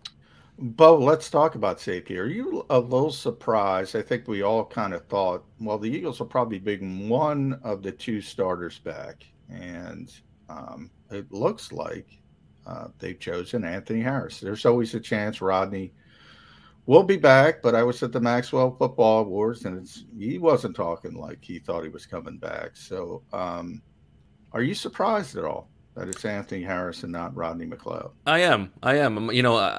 What you said is exactly what my expectation was, that they would bring back one of these 2 guys, and it would probably be Rodney McLeod because my expectation was he would be a little bit cheaper. There is that sentimentality, and my guess is that he would be more willing to transition to a part-time role, whereas I think Anthony Harris is going to expect to be a full-time starter. I mean, he rotated last year with Marcus Epps just like Rodney McLeod did, so it's not like he's flying in blind there. But yeah, I am a little bit surprised. Now Anthony Harris is a year or 2 younger than Rodney McLeod. I don't know. I feel like if the price was equal, you'd probably go with Anthony Harris, but Rodney McLeod's got an extra year coming off the torn ACL. I don't think it would have been crazy to bring him back instead. 2-parter question for me, Bo, and one of them is going to be at least a guess. Need some heavy speculation on it from you. Derek Barnett will be signing with what team and for how many years at about what dollar range? I think he's signing a 1-year deal just because the understanding of him not signing yet tells me the interest is pretty tepid. So I would imagine he wants an opportunity to get back into the free agent market next year after rebuilding his value. If I was him, I would go to that defensive line resurgency program in San Francisco. Go over there, juice up your sack numbers, and hit the road next, or hit the free agency next offseason. I mean, Arden Key was a guy who was released, goes to San Francisco, and all of a sudden he's a priority free agent. I feel like that's where I would go if I was Derek Barnett. I would probably take a little bit less to go there, but I don't know. I don't know if I would rule out him coming back to the Eagles at this point, right? That, Bo. The longer he's out there. That's what McMullen said last hour. I'm going, no, he's not coming back here again. I don't think that's that crazy. Yeah. I mean, they're bringing everybody else back. Yeah. The longer he's out there, and you're right, I mean, he's getting a 1-year deal now. We're past the range of 3 years, 27 million, whatever the valuation was. He's not getting that. So 1 year, 5 million. 1 year, yeah, that sounds about million? right to me. Yeah. Would the Eagles consider bringing Derek Barnett back at that number? I think they would. So do I. I mean, they still need bodies at defensive end, especially if Hassan Reddick is going to be moonlighting as that Sam linebacker on first and second down. You need bodies. I mean, right now I expect them to add at the top of the draft, but right now it's Josh Sweat, Brandon Graham, who's 34 coming off a torn Achilles, and Teron Jackson. Like, that's what they've got. Yeah. How much did the Eagles get hurt? And certainly not as much as the player, but Eagles are in that range. And you just said you think they're taking 2 defensive linemen in the first round. The hypothetical that all things are equal. Hypothetically, yes, well acknowledged. How much they get hurt by David Ajabu getting hurt? Was he a player they would have been looking at, should be looking at, fits right in that range, and now is an unquestioned, not going to be going at 15 or 16, probably not going in the first round. How much does that hurt the Birds? Yeah, I mean, I don't have a sense of how interested in him the Eagles were particularly, but just from the standpoint of you want an edge rusher, and one of the edge rushers expected to go in the top 20 is no longer going to go in the top 20. That pushes somebody else up the board theoretically. So I would imagine it does have some type of ripple effect. Odds, Bo, that the Eagles take all 3 of those first round picks. Give me a number, and give me a number that one of them is an offensive player if they take all 3. Do they have enough discipline, in other words, to go defense, defense, defense? Well, I think you could make the case that wouldn't be I think they could use a wide receiver for sure. So I don't know if discipline is the right thing to me, especially not now, since knowing they can't get a receiver. Well, and especially knowing that, I mean, really the truth is offense wins in the NFL, right? Like, defense, it's harder to win by building through defense than it is from juicing up your offense. So I think there's a case to be made that there's all things equal, you should tilt towards the offense. I would say the odds of them making all 3 picks where they are at 15, 16, 19 are, I don't know, 15%, 20%. But I wouldn't be surprised if, they take, they go 15, move from 16 to 25 or something like that, and then take, or move back a little bit, but not all the way. Because the problem is if there's no quarterback there that somebody wants, who's really given up a lot to move up to 15, 16, or 19, you're probably not getting a first-round pick in 2023 in return, right? So your best bet is probably to take a little bit, like a small trade back and get some kind of value. But my odds that they make all 3 picks in the first round, I would say 45%. I think it's close to 50-50. And then the odds that if they keep all 3, they draft at least one offensive player, I think it's like 80%. I would be shocked if they go defense. Right, if they keep all 3. If that's the case, I think we all just kind of acknowledge the place that they could use, although you've already shown, Bo, you believe the Eagles do what the Eagles do, and that's why they go into the defensive line. Well, if that's the case, They might take another offensive lineman in the first round of this year's draft, even though it's the biggest depth position they have at this point right now on the roster. But why not go there again? Why? Because Eagles do that. Assuming it's wide receiver, where it still seems to us that they have a need to get someone in slotted above a Quez Watkins and or a Zach Pascal. Have you done your homework yet? Have you done your deciding yet out of the first round guys who may or may not be there? Because I don't think there's anyone in this draft that you go, well, he's off the board in the top 5. So if you're past 5, could you fall down to 16 or something? I'm going to put anyone into the mix who was a wide receiver in this year's draft. The Williams kid from Alabama, London from USC, the 2 Ohio State kids, Wilson and Olave, Burks. Do you have a specific order yet? Do you have a guy that you think is either going to be off the board, they got no chance, he's gone?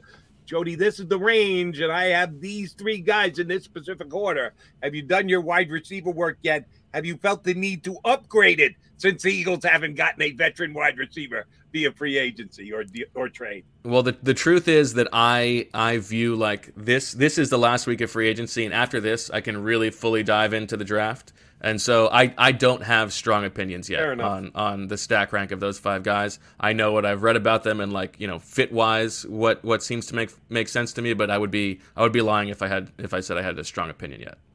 All right, Bo, last one from me, and everybody read Bo Wolf at The Athletic with our friend Zach Berman. Birds with Friends, Bo, Zach, Shield Kapadia, the great podcast. And by the way, grading the Zach Pascal move, I like your scale in that he is a droopy dog. He was droopy dog in Famous Dogs. Zach I like Pascal, that. Great. Yeah. Droopy dog. So I'll end it on wide receivers. Jody's talking about the draft, but I want to talk about the narrative in-house. Remember, when the Eagles moved on from Doug Peterson, one of the big things was that staff couldn't develop young players. They couldn't develop young players. They bring in this staff with Nick Sirianni. Which, by the way, if the idea is that they can't develop young players, why are you letting them pick the players in the draft? You can't that's just bad. There's a lot. There's a lot of contradiction there, but let's give the Eagles the benefit of the doubt. They bring in Nick Sirianni. They have all this expertise at the wide receiver position, especially. And to the point last year at training camp, I would often go, wow, Nick's spending a lot of time with the wide receivers. He's the head coach of this team. Why don't you go do something else?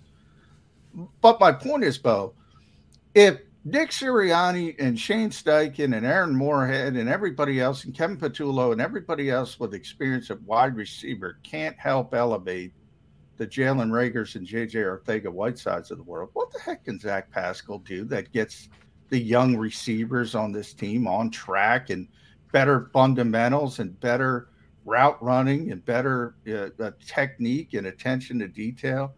Are we being sold a bill of goods with this nonsense?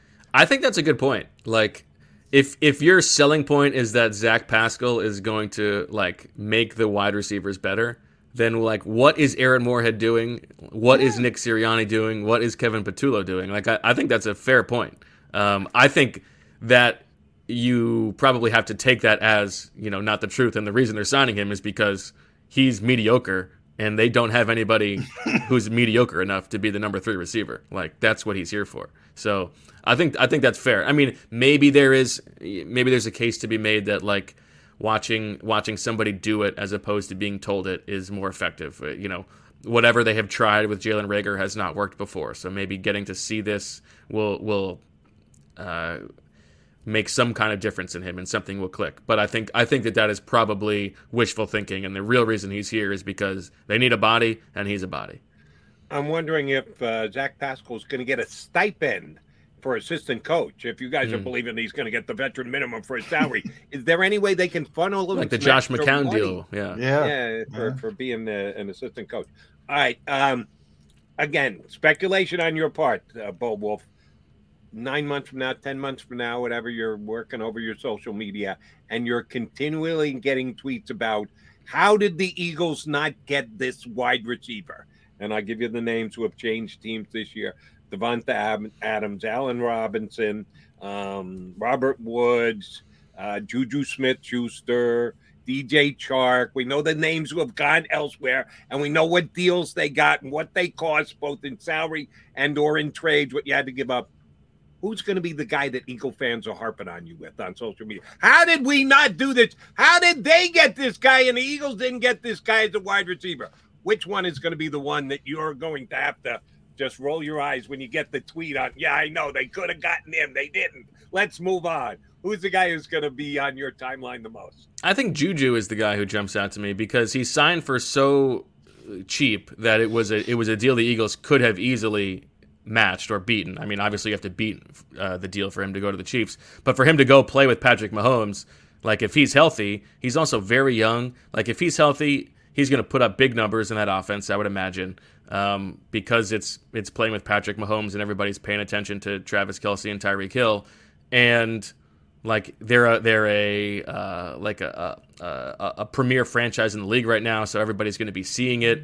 And everybody's going to be thinking the Eagles could have paid him $2 million more, and he would have been in the middle of the field for the Eagles instead. Because Allen Robinson, you're not going to beat that deal probably. DJ Chark, is he really going to put up big numbers in the Lions offense? I feel like Juju is the mix of opportunity and relative costs that Eagles fans might point to. And that one I can't fault him because John has been selling me so well today about the Eagles aren't an attraction with their passing game being what it is because of what they did last year and because Jalen Hurts is what he is.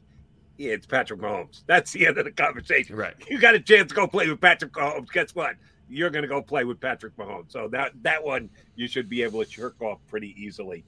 Eagles weren't going to be able to get the guy when Andy Reid and Patrick Mahomes are reaching out and saying, come play with us.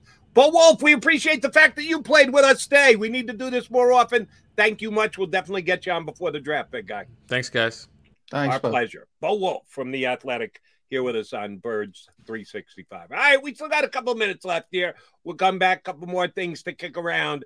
McDonald and McMullen here with you on Birds 365.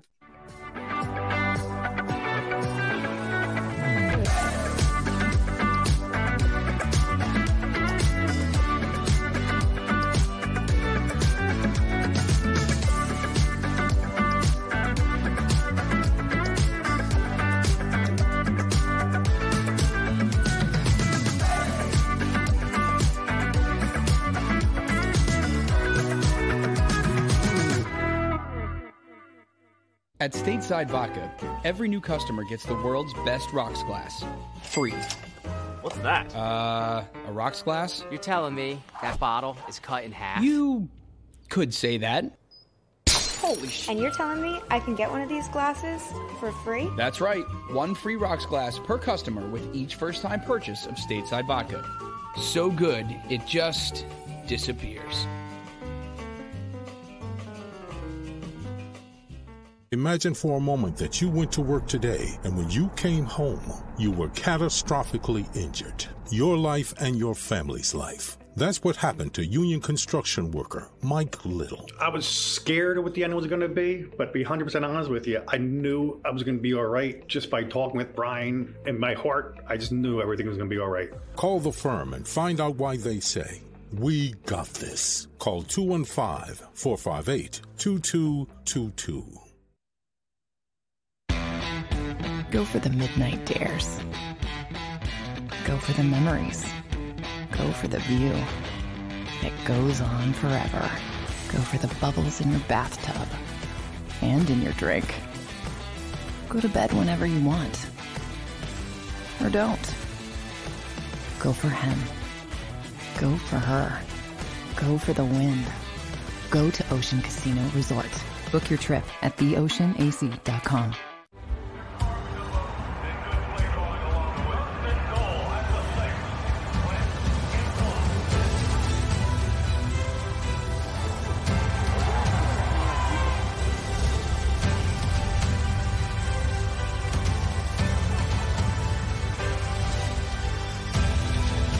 Field of life, First Trust Bank is there for you.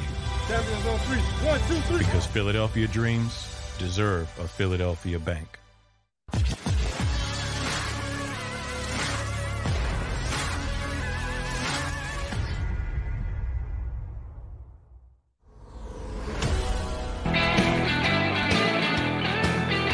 Welcome back, guys, here on Birds 365, coming down the home stretch.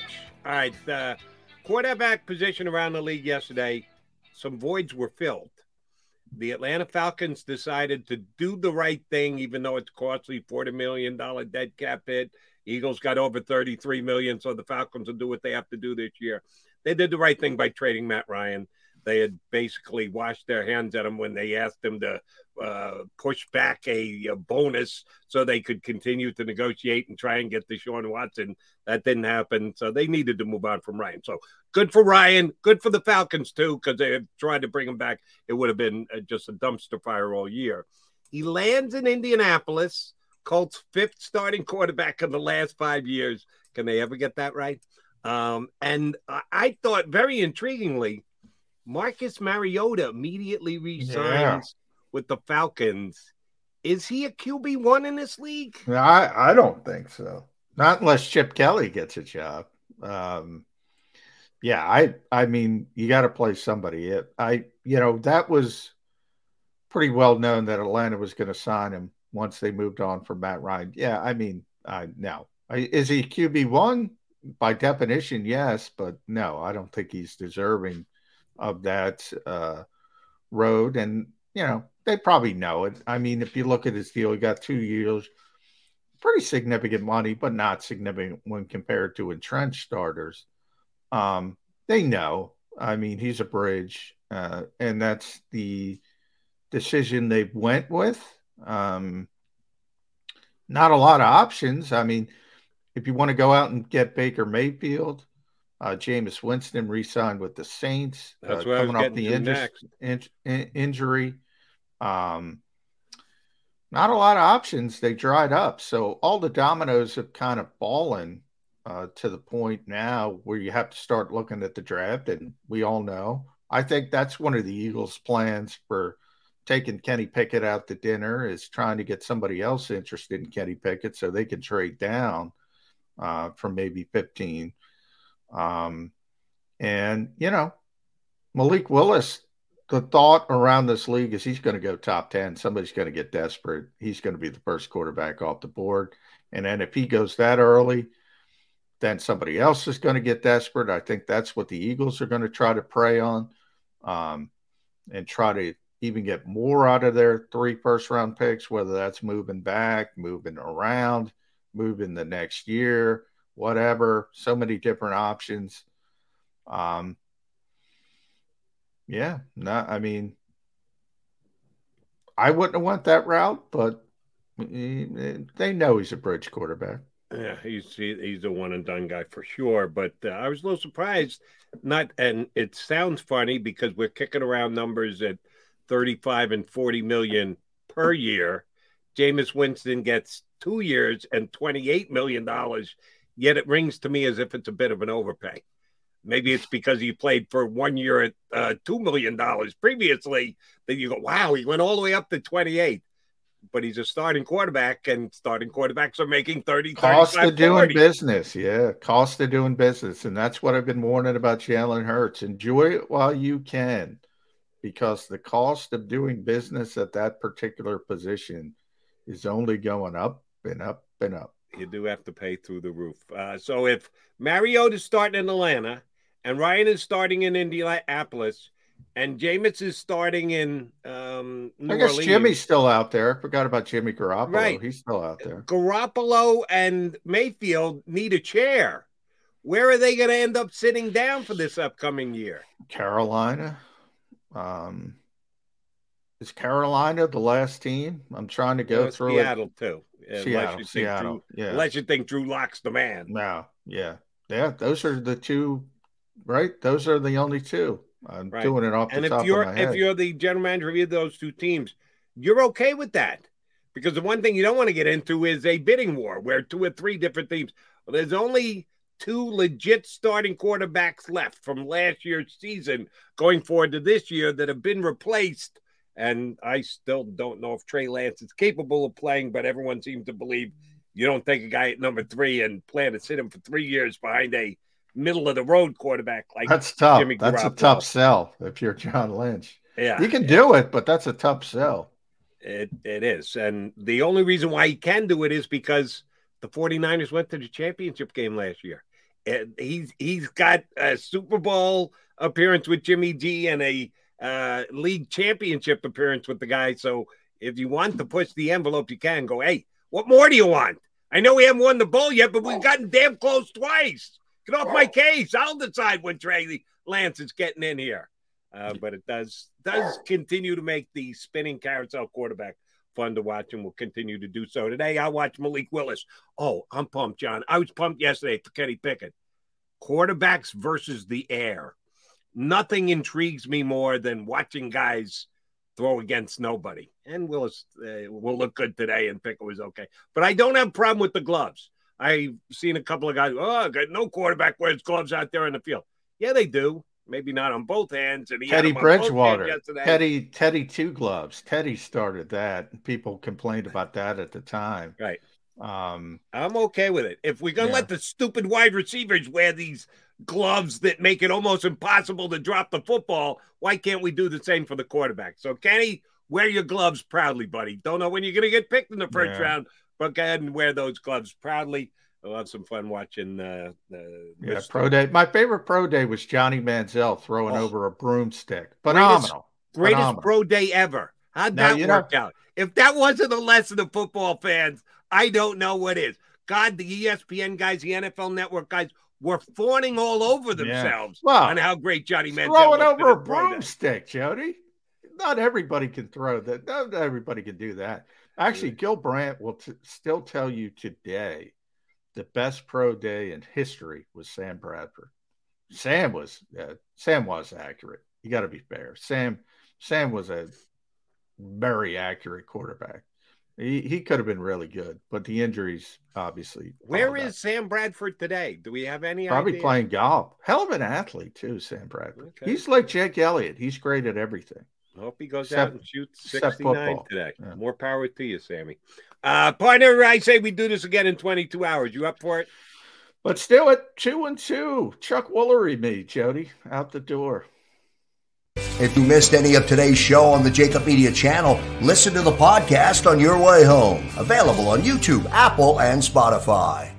When you need mealtime inspiration, it's worth shopping Kroger, where you'll find over 30,000 mouth-watering choices that excite your inner foodie. And no matter what tasty choice you make, you'll enjoy our everyday low prices, plus extra ways to save, like digital coupons worth over $600 each week. You can also save up to $1 off per gallon at the pump with fuel points. More savings and more inspiring flavors make shopping Kroger worth it every time. Kroger, fresh for everyone. Fuel restrictions apply. When you need mealtime inspiration, it's worth shopping Kroger, where you'll find over 30,000 mouth-watering choices that excite your inner foodie. And no matter what tasty choice you make, you'll enjoy our everyday low prices, plus extra ways to save, like digital coupons worth over $600 each week. You can also save up to $1 off per gallon at the pump with fuel points. More savings and more inspiring flavors make shopping Kroger worth it every time. Kroger, fresh for everyone. Fuel restrictions apply.